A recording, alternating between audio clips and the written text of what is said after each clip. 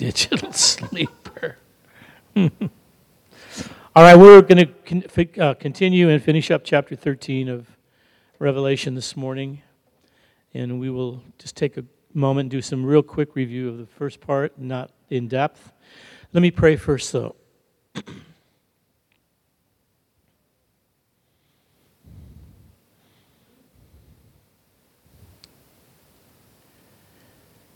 Father, thank you that this is the day that you have made, and we will rejoice and be glad in it. And we are grateful for life. We're grateful for all that you've given us and done for us, Father, in your Son. We are so grateful, Lord, beyond words, for the privilege of knowing you and living for you and witnessing on the earth of your greatness. And we know the fragility of our lives. We know the vulnerability of our lives. We know, Lord, the tendency of our own hearts to stray. So today we ask for grace that would not just strengthen us for today, but, Lord, that you would enable us to live into the future for you in a way that is worthy of the calling that we've been given. We pray that you would speak to us today, Holy Spirit, something that would penetrate our hearts to know that you are with us, teaching us, leading us, guiding us, protecting us, keeping us, so that we might do all that you've called us to do and be all that you've called us to be. So we give this time to you and we thank you for it. In Jesus' name, Father, amen. So Revelation 13, two beasts, one that comes from the sea and one that arises from the earth. We talked about this last week, that this is no accident, that chapter 11, there are two witnesses, and the two witnesses in Revelation 11, which we've already looked at and talked about, and we have concluded that the two witnesses represent the church throughout the age, witnessing and testifying to the truth of Jesus Christ and his life, death, and resurrection and ascension. And so now we see two beasts that are, in a sense, now the dragon's answer to the two witnesses. And so we will see this unholy trinity now that we will have found beginning in chapter 12 and into 13 of a dragon and then two beasts that represent an unholy counterfeit trinity. And these two beasts we know from chapter 11, after the two witnesses had finished their testimony, it says the beast that rises from the bottomless pit will make war on them and conquer them and kill them. So this is now the enemy's method and tool and device and strategy to destroy the witness of the church on the earth through these two beasts, at least to confront it, to enter into warfare with it.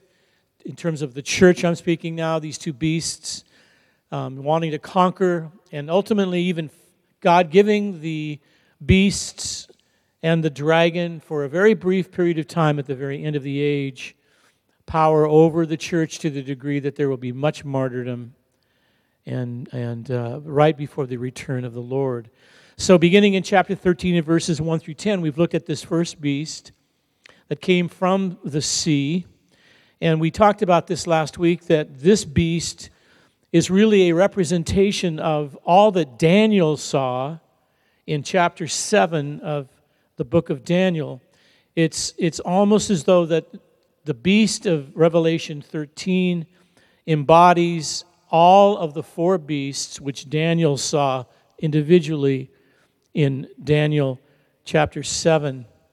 And we aren't going to get into again what each one of these represent, but there are four representing different, in Daniel 7, different kingdoms with horns. We talked about this last week. But just to say that this sea beast, this first beast, symbolizes the persecuting power of Satan embodied in all of nations and all governments throughout history. And it is the persecuting power of Satan becoming visible, tangible through governments throughout history. And this is what, again, Daniel saw. And Nebuchadnezzar saw 4 kingdoms. Daniel saw 4 beasts and consecutive kingdoms in Nebuchadnezzar's vision, ultimately ending with what was Rome would be destroyed by another kingdom that would be carved from a mountain without human hands, the kingdom of God, destroying the last kingdom that Nebuchadnezzar saw. And then we see Daniel having this vision in Daniel 7.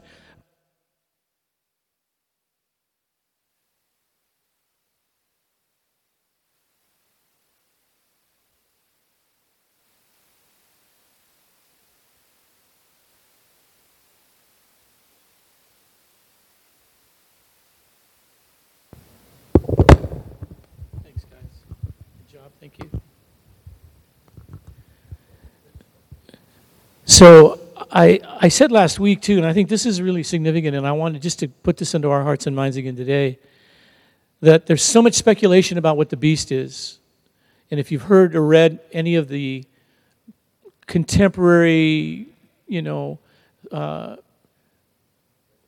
explanations and interpretations of Revelation, and especially those that are most prevalent are the dispensational, premillennial, which is very, very literal. And so people are trying to figure out what or who this beast is exactly. It's not hard. All you have to do is look at Scripture. Let Scripture interpret Scripture is always the first rule of hermeneutics. It's always the best way to try to understand something, is to let the Word of God interpret it for you. And almost always, the New Testament, you can go back into the Old and find the meaning of things. And so it's not hard to see what these beasts are, what this beast represents. When you look at Daniel, it represented kingdoms of the earth, governments, if you would. So this represents, as I said just a moment ago, it's almost as though it is the embodiment of all that Daniel saw in one beast. So what it suggests to me is that the beast that came from the sea in John's vision was greater and is greater than any individual empire, even that of Rome. Whatever it is that John is seeing in his revelation, in his vision, which is described as embodying the 4 that Daniel saw in his, which were terrifying to Daniel, this, because it embodies them, it is greater than any individual empire. It represents, in a sense, the strategy of the enemy throughout human history, using governments to persecute and to try to destroy the witness of the church and to bring about his desired end, which is the destruction of mankind and the destruction of the church. And it says that God gave to the dragon his power and throne. I misinterpreted it. To the beast, the dragon gave his power, his throne, and great authority. To the beast that came from the sea, the dragon gave his power, and his throne, and his authority. So it has this sense of great authority over all the nations, and it in fact represents the nations of the earth. And we talked about this last week too, very quickly. Is this the Antichrist? Because that's how it's interpreted mostly by premillennial dispensational theology. And I said the answer to that question is yes and no. It is yes in that John tells us that many antichrists have gone out into the world. 1 John 2:18.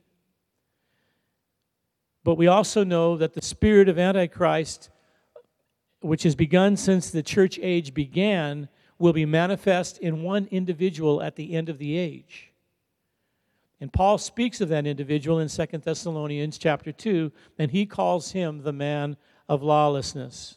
So there is a spirit of Antichrist that has gone out into the world, that has been active since the beginning of the church and since the time of of the crucifixion and then the church being birthed, the spirit of Antichrist has been in the world, resisting to delude, to counterfeit the truth of Jesus Christ. But there will be a manifestation of that spirit in a human being finally at the end of the age for a very brief period of time. So this beast represents all of those antichrists, including the final man of lawlessness, who throughout the church age have exercised this blasphemous power in opposition to the Lord Jesus Christ. And we also saw that this beast is a counterfeit Christ. It speaks of it being wounded mortally and then being healed.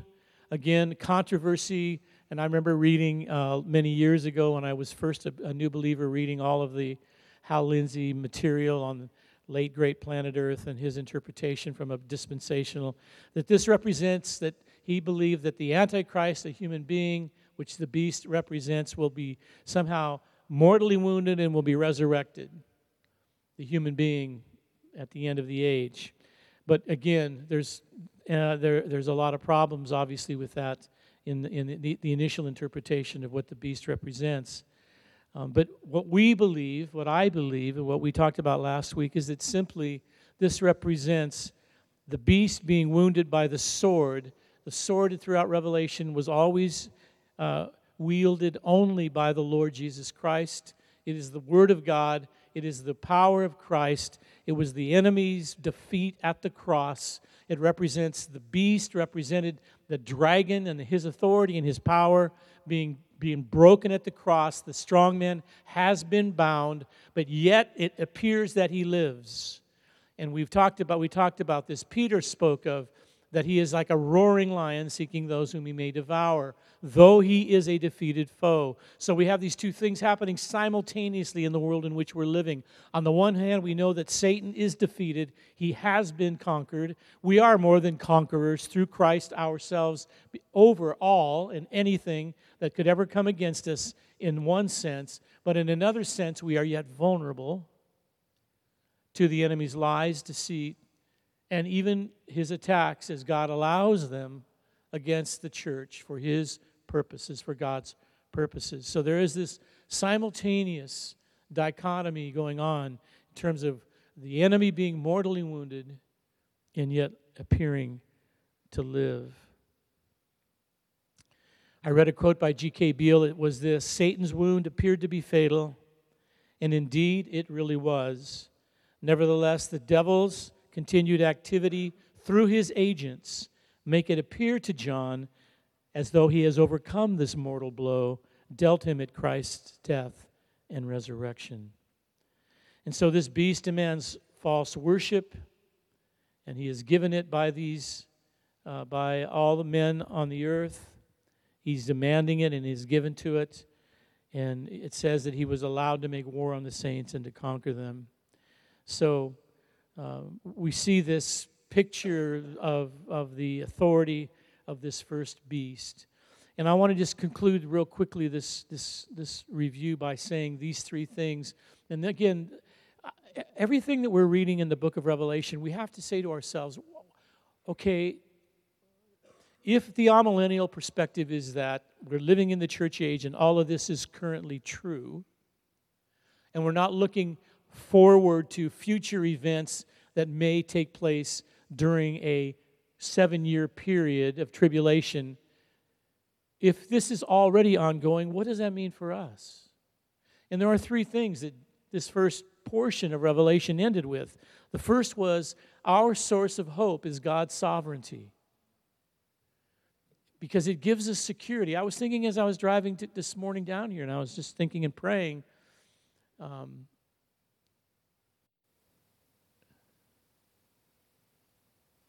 I can honestly tell you, before the Lord, my heart, He knows my heart, I'm not afraid of anything. I don't have any fear. I'm not saying that I wouldn't be fearful of it in an event. But when I think about, corona, earthquakes, nukes, I'm not afraid. It's like I don't have a fear in my heart of any of those things because I feel absolutely secure in God's sovereignty. And that's not come easily. It hasn't happened instantly. It was over a period of time through growing in understanding. But that was what John says. He says the beast was allowed to exercise authority for 42 months. He couldn't do anything that God didn't allow. So our source of hope is that God is the one who's in control. Not only of all of world events, but Jesus said in his gospel, in the Gospel of Matthew, over the details of your and my life. He knows the hair on our head. He knows everything we're thinking before we even say it. He knows our need before we can even speak them. So not only is he in control of the world's affairs, because he is obviously eternally and he is sovereignly omniscient, he's also in control over the details of yours and my life. That gives me great hope and great encouragement. But secondly, we also see in this chapter, at the end of this first portion, the second truth that we can put in our hearts is that we have been called to live in suffering. That's part of the Christian call. Our calling in persecution is a hope in the midst of suffering. We have a very humble calling on the earth. It's not a grandiose calling. We are more than conquerors through Christ, but we are vulnerable and we live in vulnerability because God wants us to live in vulnerability, in a humility that is dependent on Him, and that it is consistent with the character of His heart. So the church is not arrogant or proud or boastful or strutting, somehow in its conquering abilities. But we live in confidence of God's faithfulness, but in humility, completely dependent on God. So again, the Christian life is a paradox of being absolutely secure and confident and being absolutely vulnerable and dependent, both simultaneously. Are you aware of that? You are in your life. I know you are. So that's a second truth. This is God's calling for our testimony. This is a huge part of our testimony. Paul said, I came to you in weakness and in fear and in much trembling. And my words were not in persuasive words of wisdom. My message was not this great, powerful message of conquering victory. He said, but I came to you in the humility with the foolishness of the message of the cross. He said, and that is the power of God. So there's this amazing thing we have to keep in our hearts in Revelation. That's part of the purpose of Revelation, is to teach us that and to keep us in this dependency. But thirdly is that we also have learned in this text that our victory is through perseverance. That perseverance is the means of victory in this life. So you're not going to be looking always for, a moment in time when suddenly now you're victorious. Of course, we'll experience small senses of victory throughout life. But ultimately, the victory of the Christian life is in the perseverance of faith. John says, Revelation, he writes there, here is a call for endurance and the faith of the saints at the end of chapter 10. After he speaks of anyone who is to be taken captive, to captivity he goes. If anyone is to be slain with the sword he must be slain. Then he says, then here is a call for the endurance and the faith of the saints. And John said in 1 John, this is the victory that has overcome the world, our faith. So God's sovereignty is my security. I've been called to live a life that is reflective of suffering, but I am victorious ultimately through persevering. All right, let's look now at the second beast, beginning in verse 11, and let me read verses 11 through 18. This unholy trinity, the first rising from the sea, the second now from the earth. Verse 11. Then I saw another beast rising out of the earth, and it had two horns, like a lamb, and it spoke like a dragon. Interesting. Two horns like a lamb, and it spoke like a dragon. It exercises all the authority of the first beast in its presence, and makes the earth and its inhabitants worship the first beast, whose mortal wound was healed. There it is again. It performs great signs, even making fire come down from heaven to earth in front of people. And by the signs that it is allowed, notice the word, and by the signs that it is allowed to work in the presence of the beast, it deceives those who dwell on earth, telling them to make an image for the beast that was wounded by the sword and yet lived. To make an image for the beast, notice the words, that was wounded by the sword and yet lived. And it was allowed to give breath to the image of the beast. Notice the words. So that the image of the beast might even speak and might cause those who would not worship the image of the beast to be slain. Also it causes all, both small and great, both rich and poor, both free and slave, to be marked on the right hand or the forehead, so that no one can buy or sell unless he has the mark, that is, the name of the beast or the number of its name. This calls for wisdom. Let the one who has understanding calculate the number of the beast, for it is the number of a man, and his number is 666. So a number of words in here that are key. Breath, image. All of these things are speaking to us of symbolic language, or symbolic language speaking to us of what is taking place behind the scenes on the earth right now through the work of the first beast and now its cohort, the second beast that arises from the earth. And last week I asked you guys, what do you think these beasts represent? And you guys gave me great answers. You guys hit it right on the head with both of your answers, with all of your answers. And I think Andi said that she felt that the second beast actually represents, in a sense, the propaganda that is spewed out of the mouth of whomever and whatever to give power and breath to the first beast, and that is exactly right. And we'll look at that right now. So we see from this chapter that Satan is not alone in his warfare against the church. First, he calls the beast from the sea that gave him power to rule, gives the dragon, which represents Satan, power to rule on the earth. We just said that it represents tyrannical governments working in history against Christ and the church. Now, this is, again, amazing. Think about it. The agenda of the enemy is singular.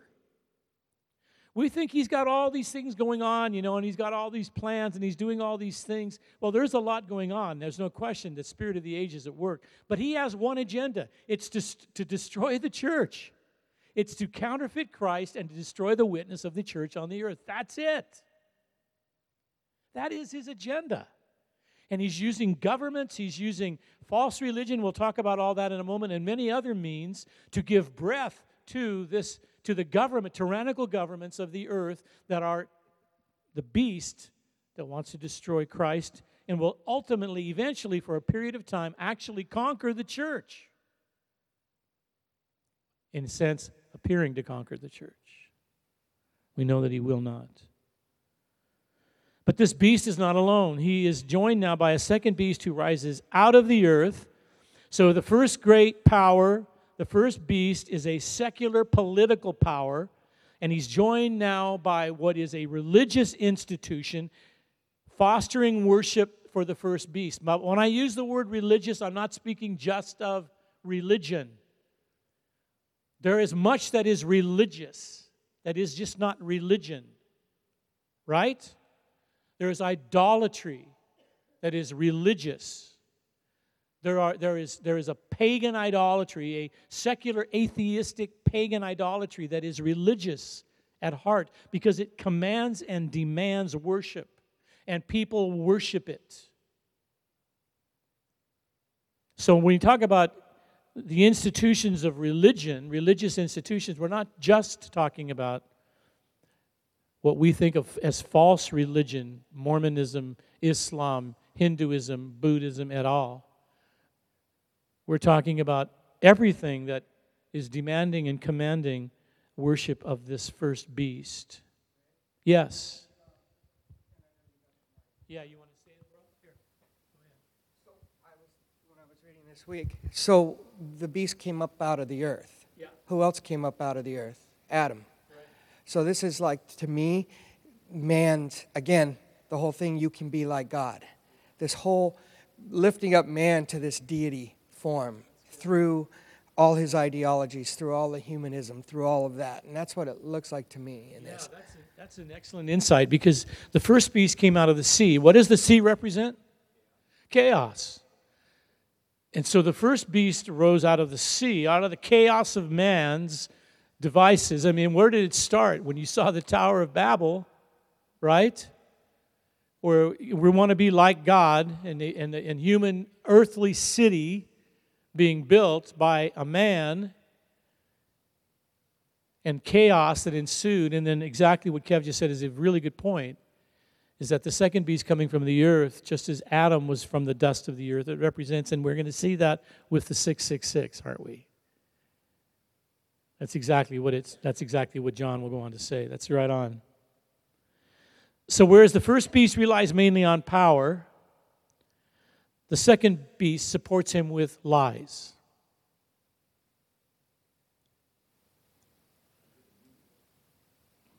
Exactly. So this is the relationship like that, not just only, but like that between the state and a state church. Let me read this to you. This is excellent from a commentary I have on Revelation.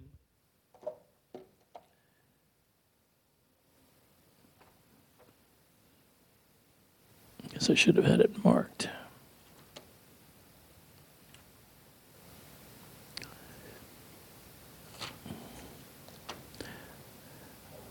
He writes, when we speak of false religion, we should refer to this in the broadest sense of all ideologies that supports unbelief and idolatry.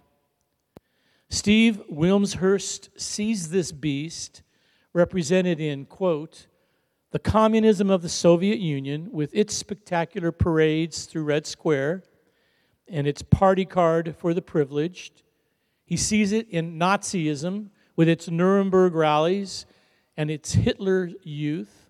He sees it in the statues of Saddam, which infested Iraq, the wall posters of Chairman Mao. But we should add to this the biased media in America that covers up the horrors of abortion, carelessly promotes sexual immorality, and misses no opportunity to heap scorn on Bible-believing Christianity. So again, when we're talking about religion and the lies that the second beast is using to support the first beast, we're thinking of it in the broadest terms of ideologies.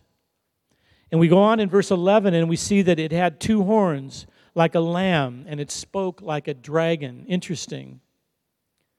And again, we see this counterfeit, a satanically inspired counterfeit. It appears as a lamb but speaks like a dragon. It appears to be harmless.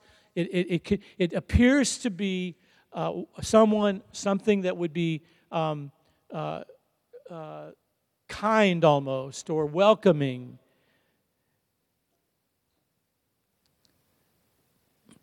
So we see that the enemy counterfeits and combats the gospel with subtle philosophies, false religions, ideologies that promote the cause of the beast and the dragon. Paul wrote in Colossians 2:8, we did a whole series on this a couple of years ago. Colossians 2:8, see to it that no one takes you captive by philosophy. This is why he's writing it. An empty deceit, according to human tradition, as Kevin just pointed out, according to the elemental spirits of the world, and not according to Christ.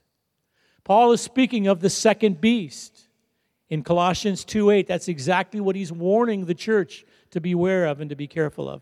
And it had two horns like a lamb. Again, the subtlety of the deceit, but its speech was that of the dragon. Of course, this reminds us not to be taken in by initially outward expressions of public figures that are charismatic, that are appealing, that draw us in through their words, their persuasion, the smoothness of their words, of their persona, but to weigh everything against the truth of God's Word. To listen carefully, to be discerning with what we're hearing, not to allow our hearts to be drawn to personality and to men or to ideologies that are tickling our ears. So the beast represents pastors, college professors, politicians, actors, musicians, media personalities who cultivate a seductive image in order to gain a hearing for the satanic agenda of the beast and the dragon. That's a pretty heavy statement.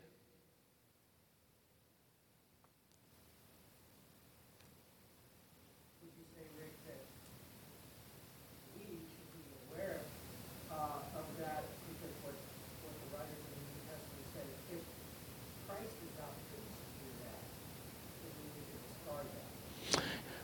But people get sucked into it, and I have to ask myself, where's Jesus in this?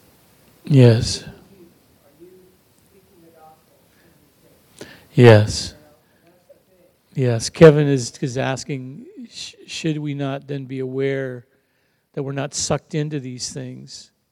And we have to ask ourselves, where is Christ? How is Christ being preached? How is Christ being made known through any of this? And the reality of it is, in most of it, he won't be. Yeah, okay. So in the Christian movements, in the false ideology, false interpretations of Scripture, and even within Western Christendom, we have to ask ourselves exactly that question. That's right. Is the emphasis on Christ or me? Right on. That's exactly right.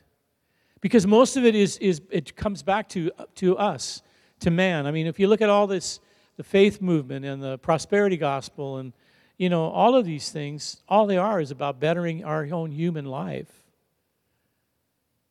And scriptures are taken out of context and quoted wrongly.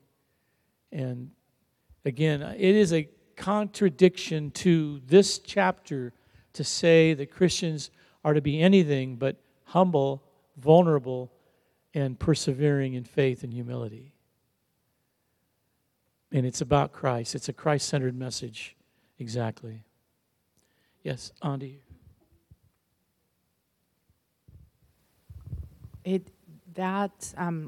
All that we've been talking about makes it, in some sense, a little bit easier to witness to people who think otherwise, and people who are in the world who don't believe in Christ, because our message, the gospel that we bring, it is so different, but it makes us that much more vulnerable in bringing it. I mean, we have to be humble. We have to make ourselves vulnerable because we are going against the tide. And to say to someone that where you're heading, the road that you're taking, the things that you believe in will bring ultimate destruction. And I'm not telling you this because I think I'm better than you. I'm telling you this because your life is in danger. Your eternity is in danger, and I'm risking my life to basically tell you about this. No, that's very good. That's a very good point. And that's going to become more and more acute. I mean, if we feel that now, and I think what you're saying is absolutely true, when there's a true understanding of the gospel, see, that it becomes more real to us. But that's going to become even more and more acute because the vitriol of the enemy is going to become more acute. And it will make our testimony that much more powerful. But it's going to cost us more too. So all these things are going to be happening increasingly simultaneously. But that's a very good insight.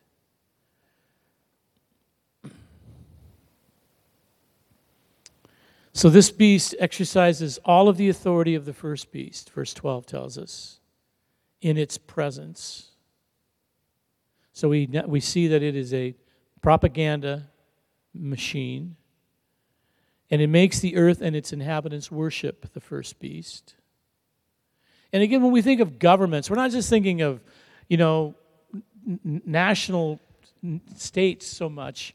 We're thinking of an earthly government that is, there's a worldwide agenda that is throughout all of the governments of the earth that, going back to what Kevin said, is simply to elevate man as being God.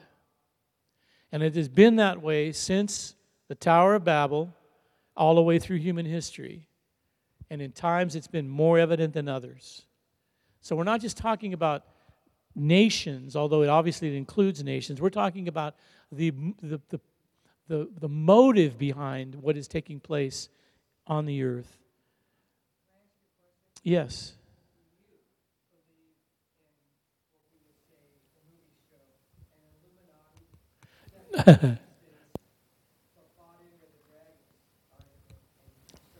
Do I believe in what would be called a movie script of the Illuminati?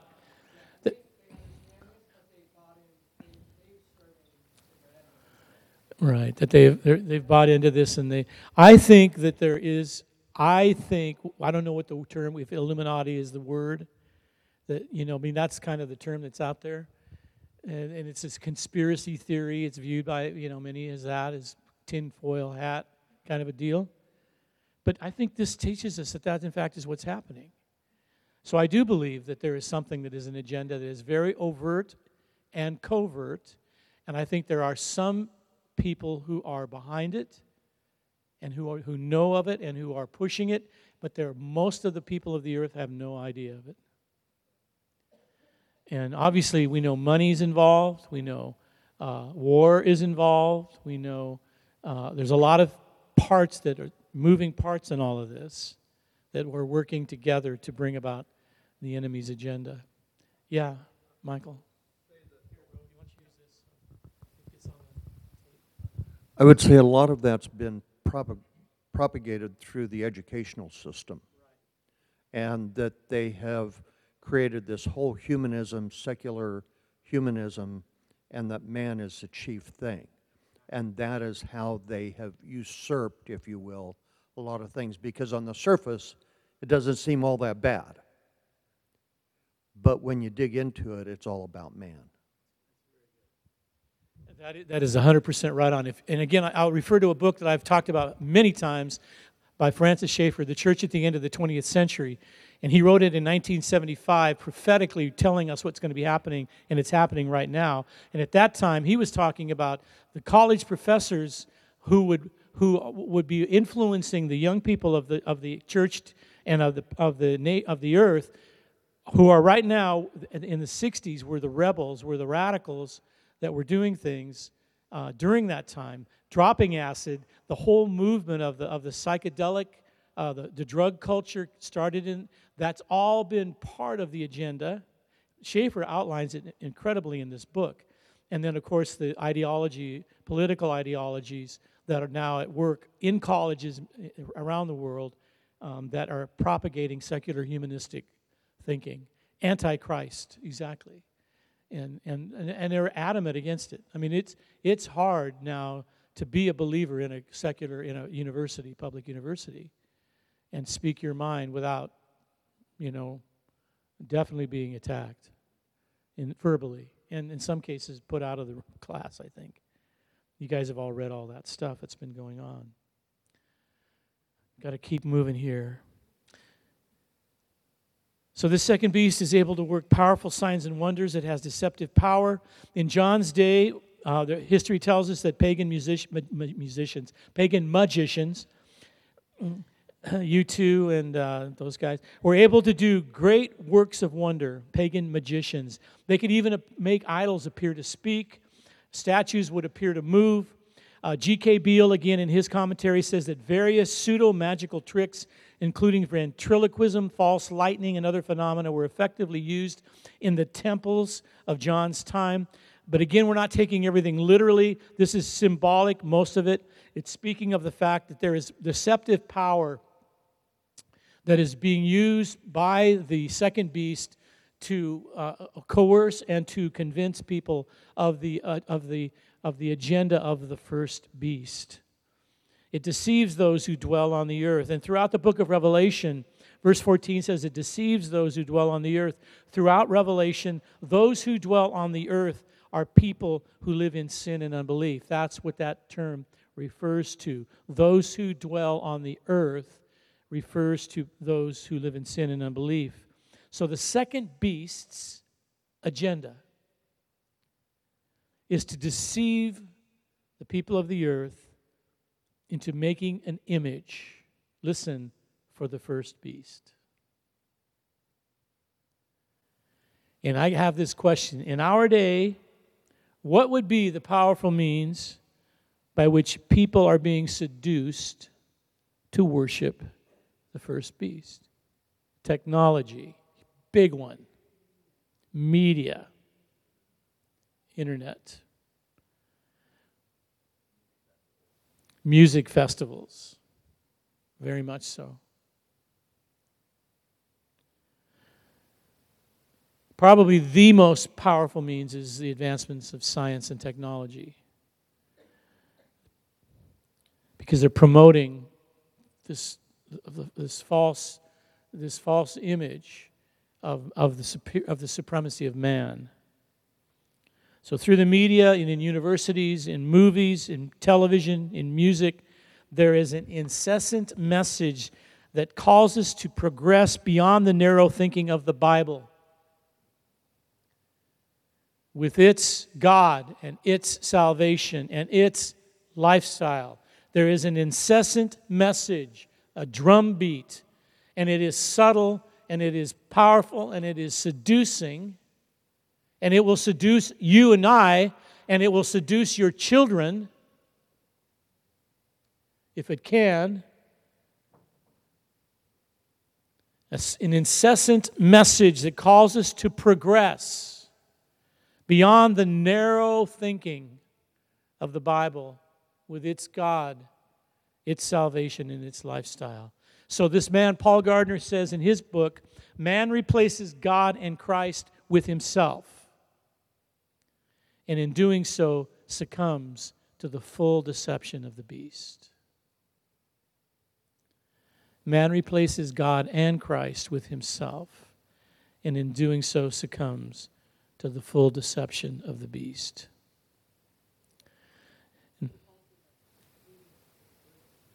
It is the ultimate eating of the fruit of the tree. That's right. But I think the key to this is the subtlety of it.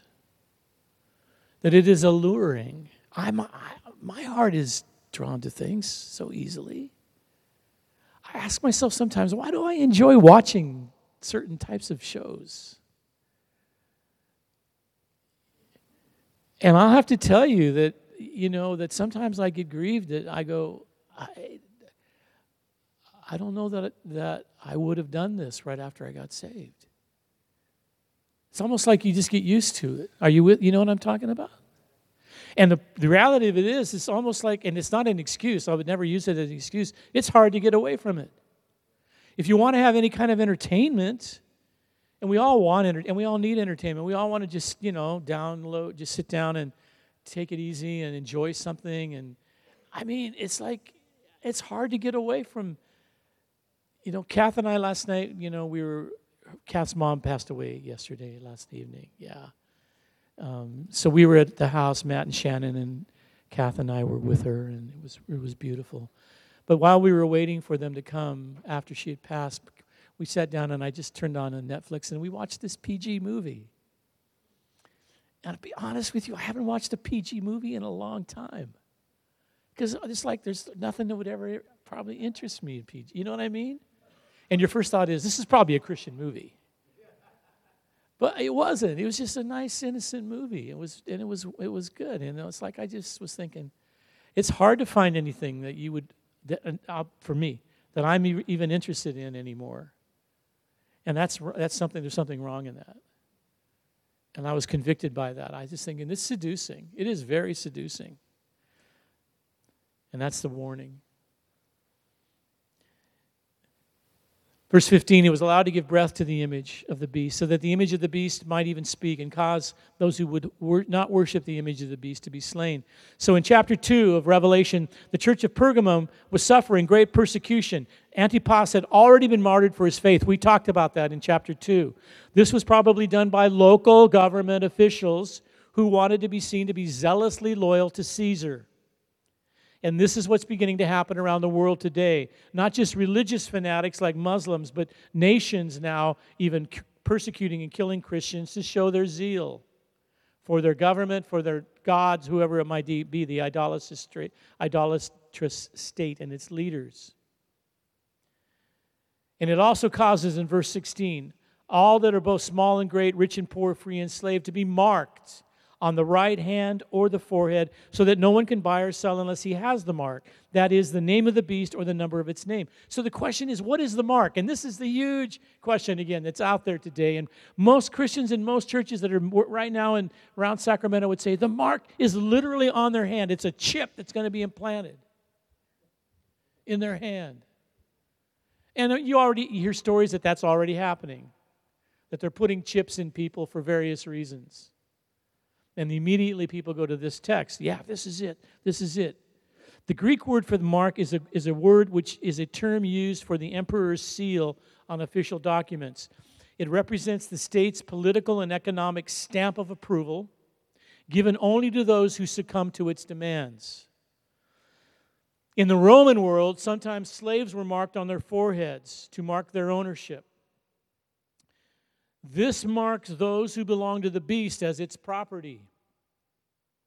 Soldiers receive marks on their hands to show their allegiance to certain generals. This is the mark of a devotion of a believer, of a follower. So there's a mark on the forehead like a slave. There's a mark on the hand like a devotion to someone. So we see that this mark is given to those who dwell on the earth. In Revelation 7, which we've already looked at, the four angels who had been given power to harm the earth and the sea are told, don't harm the earth or the sea until we have what? Sealed the servants of the Lord on their foreheads. So Revelation 7, the saints are sealed. Revelation 13, those who dwell on the earth are marked. Now in Revelation 7, the sealing of the saints happened before the foundation of the earth. Those of you, we who are the called of God, were called from all eternity. We have already been sealed and identified as being of the Lord's. It's those whose names are written in the book of life. We belong to another. Our devotion is to the true and living God. We will not be deceived or coerced into following or into giving an allegiance to the beast, even if it means that we will suffer.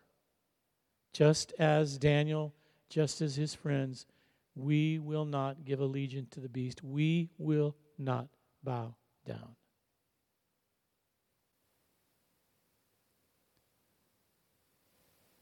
And I'm going to say this to us prophetically, that the choice not to bow down will become more and more conscious.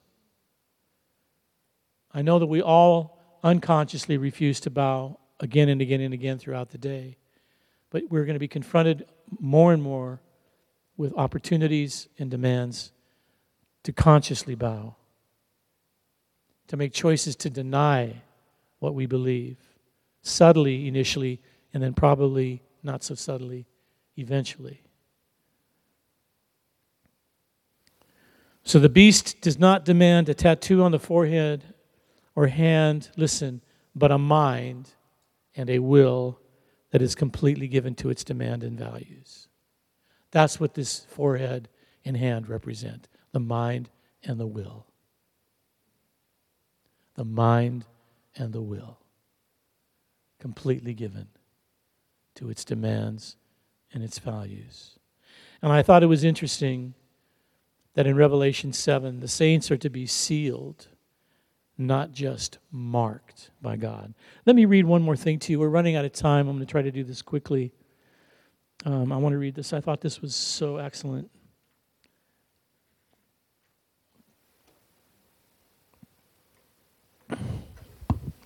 This book is so heavy, the stand won't stay up.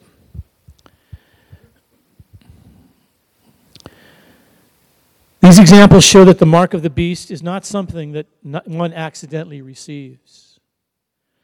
Primarily, it is a formal acceptance of total allegiance to a person or earthly entity, rendering a devotion that only God deserves to receive. This allegiance will usually be marked with some formal recognition, such as the Nazi armband, or earn special privileges, such as those given to communist parties in China. While receiving the beast's mark is never accidental, the process may be subtle. The aristocratic officers of the German army did not vow unconditional loyalty to Adolf Hitler because they admired him. Mainly, they were motivated by patriotism and career ambitions. Later, they felt trapped by their oath into committing atrocities that they themselves knew would bring ruin to their country. In America today, businessmen may sell their souls to their companies out of their lust for success. Some people fail to profess faith in Christ because of loyalty to family expectations. Some youths wear tattoos of street gangs or a rock group that they religiously follow, swearing heart and soul to the gang or the band or the subculture. Ultimately, the mark of the beast involves a choice between the world and Christ. And where it is on them is representative of both will and mind. Verse 16, this calls for wisdom. Let the one who understands calculate the number, it is the number of a man. The number is 666. What does that represent? People have tried to do this gematria where they go through and they try to count it and they figure out name is how many numbers in the name, and is it Nero? Was it Caesar? Is it Kissinger? Is it Pope John the 35th? Or and I think Goofy even added up to 666 when you did his name. So that's the problem with it. You can come up with a lot of names that end up with this gematria with 666. There is no limit to Antichrist candidates, according to most of these people. So what does it really represent? 777 represents what? The number of perfection, completeness. 6 falls short by 1. It is the number of imperfection. It is the number of man. It describes fallen mankind. That's why John says it is the number of a man. So the dragon and the 2 beasts set themselves up as a counterfeit, threefold trinity, but they are a threefold failure. G.K. Beale says this: 6 repeated 3 times indicates the completeness of sinful incompetence found in the beast. The beast epitomizes imperfection while appearing to achieve divine perfection. So John is telling us that understanding this, we are opposed to this wicked and deadly triad of Satan with the tyrants and the false prophets who serve him. But this, he says, calls for the wisdom of Christ's followers. Amazing chapter, huh? And it's so pertinent for us today, you guys. So don't believe all you read or hear about some future beasts. The beasts are active. They are right now roaming. They've been working since the church was birthed. But let's have wisdom as to what we're dealing with. Father, thank you. We pray for this morning that your presence would fill this room, Spirit of God. We pray for hearts that will come in all different places, that you would meet with us. We pray the worship would honor you. We pray the word of God would strengthen your church. We pray that anyone who comes in who may not know you would be touched to hear the truth of Jesus Christ. We pray, Father, that we would love one another with sincerity, today and welcome one another in the faith, and that the church would be built up. We thank you for it in Jesus' name. Amen. Read chapter 14.